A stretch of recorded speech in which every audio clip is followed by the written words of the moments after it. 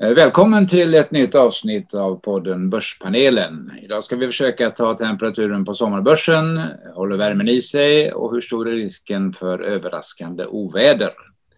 Det blir också ett nytt litet boktips som du just nu kan köpa med rabatt om du lyssnar till slutet förstås. Vi som pratar har en sak gemensamt, vi är alla författare till populära aktieböcker, böcker om börspsykologi och klokt långsiktigt sparande. Idag medverkar hela panelen, det vill säga Marcus Hernhag, Arne Kavastu Talving, Ludvig Rosenstam Åman, Lars-Erik Boström och jag, Jan Sterner. Till saken. Sälj i maj och håll dig borta från börsen över sommaren brukar det heta. Det har inte stämt hittills i år i alla fall. Varför inte? Vad säger ni, Marcus? Korta säsongsmönster, det är min erfarenhet att det bara brukar ge effekt på marginalen och det finns också många undantag så att de är ju inte särskilt avgörande för hela börsindexet. Jag brukar ju därför inte bry mig så mycket om statistiska skillnader mellan olika månader på sommarhalvåret. Lars-Erik, bryr du dig? Ja, alltså sannolikt har vi haft en påverkan från den extrema situation vi hade förra året med pandemi och kraftig nedgång och sen en väldigt kraftig uppgång. Så jag tror lite grann om man ska prata om gamla säsongsmönster att det har nog påverkats av förra årets ganska extrema marknadsläge får man säga. Arne, tror du på tumregler? Ja, det där är en klyscha för att det är ju statistiskt sett snittet av hela börsen. Jag skiljer ju på bull- och bear-trend och i en bull-trend så ska börsen sjunka med 1% i maj och det tas igen då av utdelningar och i juni så brukar den då stiga med 1%. I juli så är det 2% och man kan bara se att just nu i juni till och med idag så har börsen stigit med 1,7%. Så att är det bull-trend? Nej, det är bara att befinna sig på börsen. Så vi behöver inte bry oss om gamla tumregler, Ludvig, eller vad säger du? Alltså, kollar man på Stockholmsbörsen historiskt så har väl ändå oktober till april varit bättre än just maj till september. Men så kan det ju fortfarande bli i år med tanke på den kraftiga uppgången fram till maj. Det är inte säkert att de här månaderna blir så bra som vi hade i början då. Men den främsta förklaringen till att börsen har gått starkt den senaste tiden är ju att vaccineringen har gått åt rätt håll snabbt, vilket har gjort att vi har kunnat dra ner på restriktioner och öppna upp i både USA och Europa, vilket ju då har gett en stark tillväxt i världsekonomin den senaste tiden, inklusive Sverige. Har du mer siffror, Arne, som brukar ha ordning på statistiken än hade du med det viktiga där? Ja, jag skiljer ju mellan bull- och bear-trend så att säga och i vanliga fall så brukar börsen gå upp ungefär i snitt 9% på OMX SPI de senaste 100 åren. Och när marknaden ligger i bull-trend så brukar börsen då gå upp 21%. Och det är väl ungefär där börsen befinner sig just nu efter ett halvt år. Det som också är intressant det är att om man tittar 40 år tillbaka i tiden så ungefär var fjärde, var femte år så är det år som inte blir en större nedrekyl än 10%.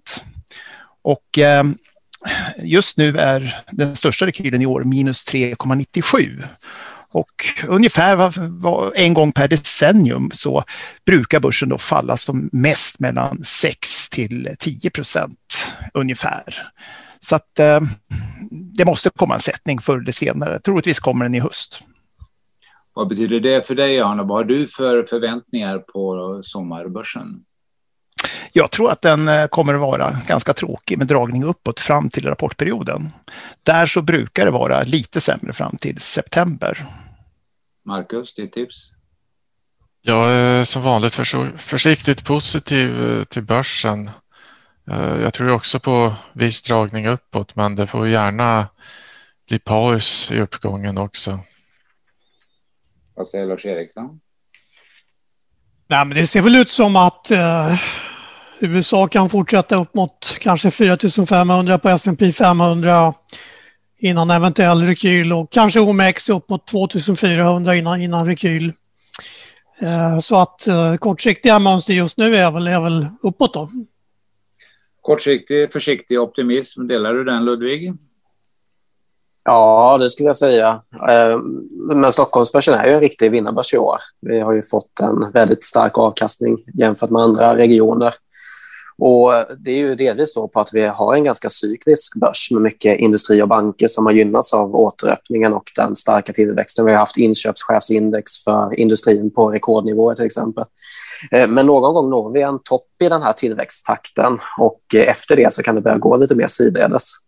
Men ja, så, oavsett så är ju mycket inprisat, så jag kan ändå känna att har man en stor andel Sverige i portföljen så kan det ju vara ett bra väg att sälja av lite och sprida riskerna globalt. Vad är det som driver marknaden just nu då? Är det vinstförväntningar eller andra saker? Kanske rent av lite börspsykologiska inslag? Vad säger börspsykologen? Ja, men det tycker jag definitivt. En kombination av stark optimism och visst inslag av fear of missing out kan man kalla det, tillsammans med stark ekonomisk statistik. Men kanske också framförallt en tydlig förväntan om att men allt blir som vanligt avseende konsumtion, företagsaktivitet och global handel. Är det här rimliga förväntningar, Arne, eller är vi för optimistiska? Ja, det är ju som så att när det är bulltrend och vi kör upp det så är vi alltid överreagerar vi så att det går för långt upp, och likaså när det går nedåt. Så jag tror att det börjar överreagera nu, så att säga att det är lite för dyrt. Marcus? Ja, jag tror nog att stigande vinster och samhälle som öppnar sig kommer att fortsätta att driva på marknaden. Men risken är ju förstås att det blir överreaktioner på uppsidan. Men vi får se. Det har ju gått oväntat bra hittills faktiskt. Du som lusläser alla rapporter, vad väntar du av halvårsrapporterna här om några veckor? Jag tror på fortsatt starka siffror. Det är faktiskt första kvartalet var bättre än väntat, och jämförelsekvartalet var ju, det är ju i alla fall enkelt, men förväntningarna stiger ju mer och mer, så att det blir väl svårare och svårare att överraska, men tills vidare så är jag ju positiv. Det är min utgångspunkt. Ludvig, är du också rapportoptimist eller har vi för höga förväntningar? Ja, rapporterna här i sommar lär ju fortfarande vara starka med tanke på låga jämförelsetal från förra året. Så där kan vi nog förvänta oss en stark rapportsäsong igen, men sen blir det ju värre då till hösten här tredje kvartalet, för då har vi inte de där enkla jämförelsetalen, och det kan också komma samtidigt då som tillväxten börjar takta av. Så lite värre kanske framåt hösten. Ja, ni antyder ju lite orostecken här framöver. Vad finns det för andra sådana orosmoln som tornar upp sig framåt sensommarhimlen kanske? Vi har ju redan fått lite snack om inflationens återkomst och stigande räntor är åter på tapeten. Hur ser ni på det? Lars-Erik? Ja, inflation är ju potentiellt hot. Ja, givet egentligen att obligationsräntorna stiger och, som påverkar ju techbolag och fastighetsbolag och liknande. Men om man tittar på korta löptider kommer ju centralbankerna att hålla räntorna låga även om inflationen stiger. I alla fall om man går på signalerna som vi fått från Federal Reserve. De långa räntorna har ju faktiskt stigit rätt kraftigt som förra året, men är ju just nu inne i en nedåtrekyl här. Trots starka inflationsdata här i veckan. Då. Så vi får ju se lite grann om det här är en trend neråt på räntorna ett tag. Så huruvida inflation och långräntor kommer fortsätta stiga, det får vi nästan återkomma om. Vad säger du, Ludvig? Ni brukar ju ha lite makrosnack på din bank, du och Maria bland annat. Ja, alltså den viktiga frågan är ju om inflationen är övergående eller inte. Och det är ju den viktiga frågan för Fed också. För det är väl egentligen det som är poängen, att det kanske inte är inflationssiffrorna i sig som är problemet för börsen, utan det är snarare hur Fed agerar på de här inflationssiffrorna. Men de vill ju numera ha en varaktig inflation som ska vara i genomsnitt 2%, och för att uppnå det så är ju arbetsmarknaden viktig också. Och där vill man gärna att den ska vara tillbaka på samma nivå som innan krisen. Och det är fortfarande ungefär 7,5 miljoner jobb som saknas jämfört med innan coronakrisen i USA då. Och arbetslösheten är nere på 5,8% istället för under 4%. Så det är en bit kvar. Så jag tror att de kommer följa arbetsmarknaden mycket här i sommar. Och så, som sagt, de har ju kommunicerat att inflationen är övergående, och då behöver de inte göra någonting för att strama åt heller. Inget akut hot således. Finns det några andra hot vi kan fantisera lite om, Arne? Vad säger du? Ja, det är svarta svanar och det är väl mitt korta svar. De svarta svanarna, och de vet vi inte vilka de är. Är det någon som har någon liten svart svan på känn, Marcus? Ja, en liten chansning är ju att militära konflikter i Mellanöstern ger oljeoro. Så att råvarupriserna, framförallt oljan, rusar i alla fall temporärt. Men det är väl inte den svartaste svanen, men det är ju inget marknaden räknar med heller. Med olja på vingarna blir den väldigt svart, och det skulle väl i så fall gynna de svenska relaterade oljebolagen kanske rent av. Lars-Erik, har du någon svart svan på gång?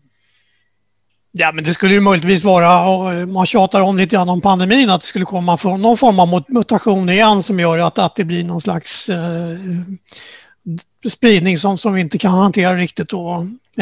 Sen kan man ju säga att potentiellt hot är att vårt beteende inte återgår till det normala som börskurserna faktiskt diskuterar just nu då.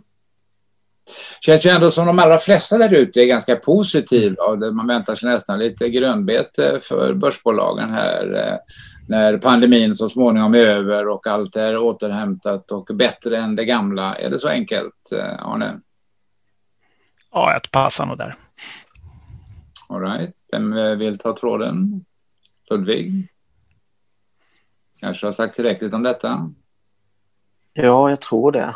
Om jag bara ska fortsätta lite på där inför hösten, så med tanke på Fed där, så någon gång så måste de ju också börja kommunicera om det här med att dra tillbaka obligationsköpen, tapering som det kallas. Så under 2013 fick vi det här som kallas för taper tantrum, när Bernanke var ute och kommunicerade att någon gång behöver man dra tillbaka de här obligationsköpen, och det fick ju långräntan att stiga och det fick börsen på fall. Så där har vi något av en risk då att man inte är så kanske tillräckligt balanserad i kommunikationen, att det påverkar här framöver.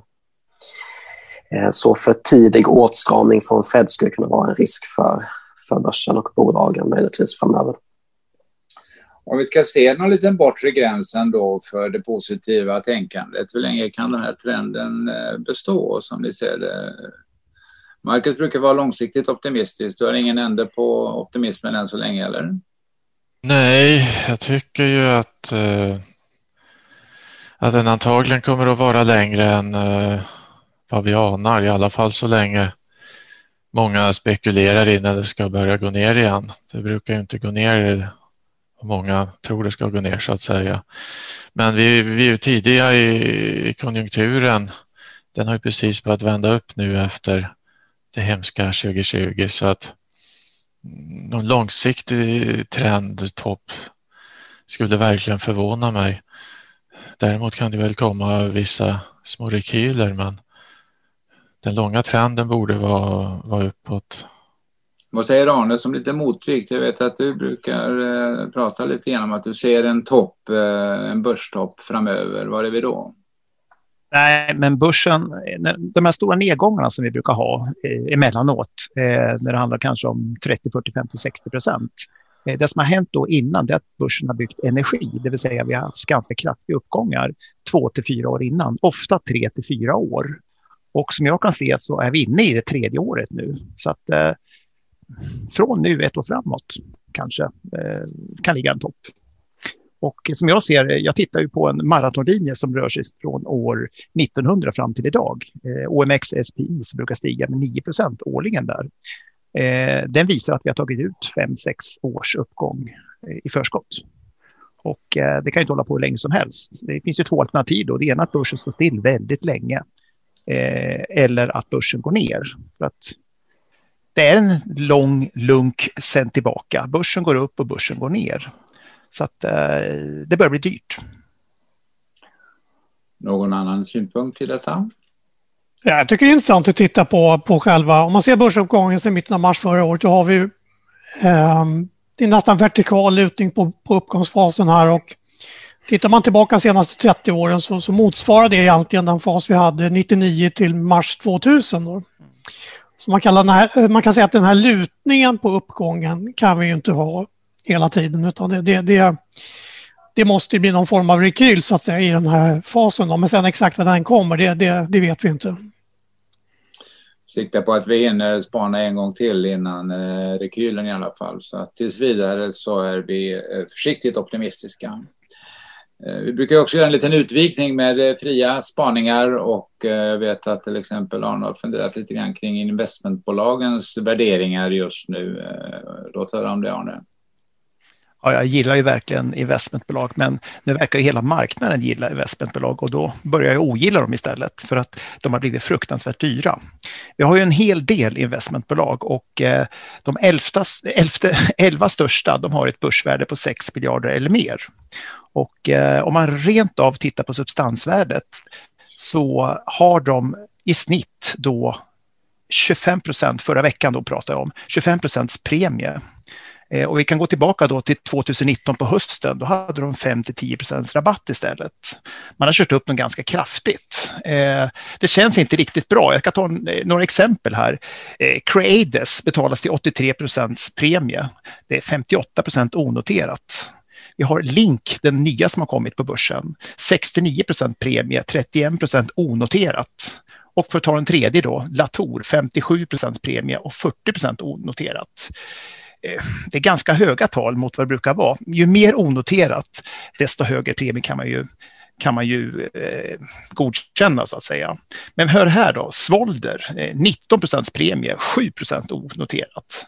Till och med Industrivärden betalas med 4% premie med i princip ingenting onoterat. Investor som är favoriten, ja, den har blivit dyr också. Den har faktiskt 8% rabatt. Men har väl 25% onoterat. Billigaste investmentbolaget faktiskt just nu verkar vara VNV Global som har 9%, jag säger premie, rabatt menar jag givetvis på både på Investor och VNV Global. VNV Global har 9% rabatt och de har 91% onoterat. Och de ligger på MA200 just nu. Så skulle jag välja investmentbolag just nu så är det VNV Global och Investor förstås, men Investor är inte alls lika billig som det har varit.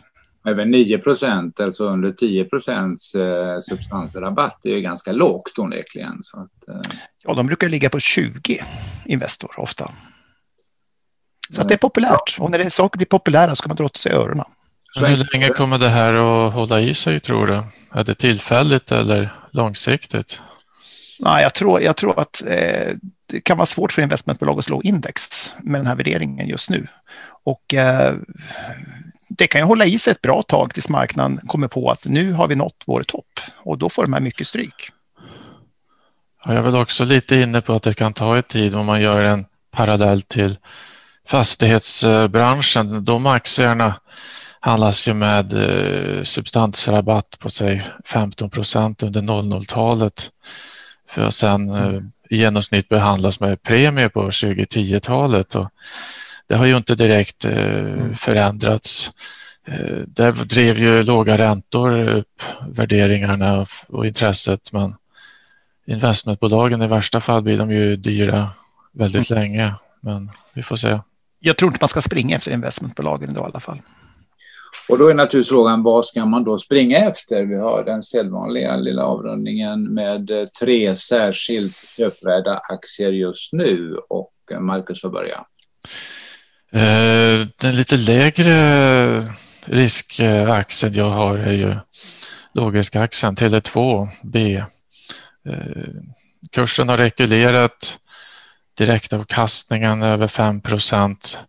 De har renodlat mot IT-infrastruktur så att de har en stabil bas i affärerna med framtiden för sig samtidigt som det verkar vara en trevlig kassako. Så just nu är det väl ganska låg värdering och den lockar tycker jag. Den andra aktien har ju också rekylerat lite grann, men jag säger nätbanken Avanza. De har ju, det är ju tillväxtbolag och jag skulle ju alla dagar i veckan välja Avanza framför en storbank på nästan alla tidshorisonter, framförallt de längre. Det går helt enkelt mycket bättre för Avanza. Aktie nummer 3, bioteknik, Cellink. En jättedyr aktie som blivit aningen mindre dyr nu. Jag tror att biobläck och förmågan att kunna printa ut nya organ för kirurger och att i alla fall träna sig på det och deras nya förvärvsstrategi. Ja, det är lovande på 5-10 års sikt, men jag vet ju inte var aktien bottnar. Härligt. Vad vågar Lars-Erik köpa idag? Ja, jag kan väl tycka att ett förslag vi haft tidigare, Veoneer, som vi hade med som köp förra året på i och för sig betydligt lägre nivåer, men aktien har haft en ganska hälsosam rekyl från 253 ner till idag runt 206. Och bolaget är ju en spännande exponering mot teknik och bilsäkerhet och intressant samarbete med Qualcomm. Stigande trenden är intakt och förhoppningsvis testar aktien i alla fall 253-nivån igen, och det skulle ju innebära en 20% uppsida. Sen en aktie som kan vara intressant i fastighetsbranschen är John Mattsson då, men det är egentligen utifrån att vi inför marknadshyror som är på förslag. Då kommer det bolaget gynnas. Det har ju tyvärr aktien dragit iväg en hel del sista veckorna här. Så kanske man ska invänta en rekyl innan eventuellt köp då. Sen en liten sån här eftersläntare. Det är ju Clas Ohlson som har haft lite stökigt i och för sig, men som har kompenserat pandemin med hygglig nätförsäljning. Aktien borde gynnas en del av butiksförsäljning, framförallt när vi öppnar upp igen. Och bolaget har en hygglig direktavkastning och bra kassa och ett P/tal på 12-13 ungefär. Tack ska du ha. Hur är det med Ludvig? Vill du undvika den här lilla frågan även denna gång? Ska jag kunna säga någonting om regioner möjligtvis? Ja, det. Men om man tittar på aktieregioner så har vi fortfarande en övervikt i Europa. Och det är alltså den region som vi ser som mest intressant ut just nu. Och dels har det att göra med sektorkompositionen. Cykliska sektorer som industri och finans utgör en stor del av ett europeiskt index. Och sen är värderingen i Europa lägre än i USA. Det är mer värdebolag istället för de högt värderade tillväxtbolagen. Och så ligger Europa något efter i återöppningen av ekonomin också. Så vi har en tid kvar innan tillväxttakten toppar i Europa. Så på regioner så skulle jag säga Europa just nu. Det är ju så också att vi har en alldeles särskilt meriterad stockpicker med i panelen. Och vi säger därför ett stort grattis till Arne Kavastö som nyligen tillsammans med vännen och hockeylegenden Tommy Söderström vann årets stora aktietävling i Aftonbladet. Hurra för dig, Arne. Ja, tack så mycket. Och vad har du då för fantastiska tips att bidra med denna gång? Ja, ganska passiva faktiskt. Passiva sommaraktier så att säga. Framförallt 3 storbolag. Man ska inte förvänta sig under kanske, men jag har noterat att storbanker har legat still väldigt länge. 2-3 månader. Och ser man om SE-banken går över typ 110 kronor så finns det säkert en 10 att göra på SE-banken.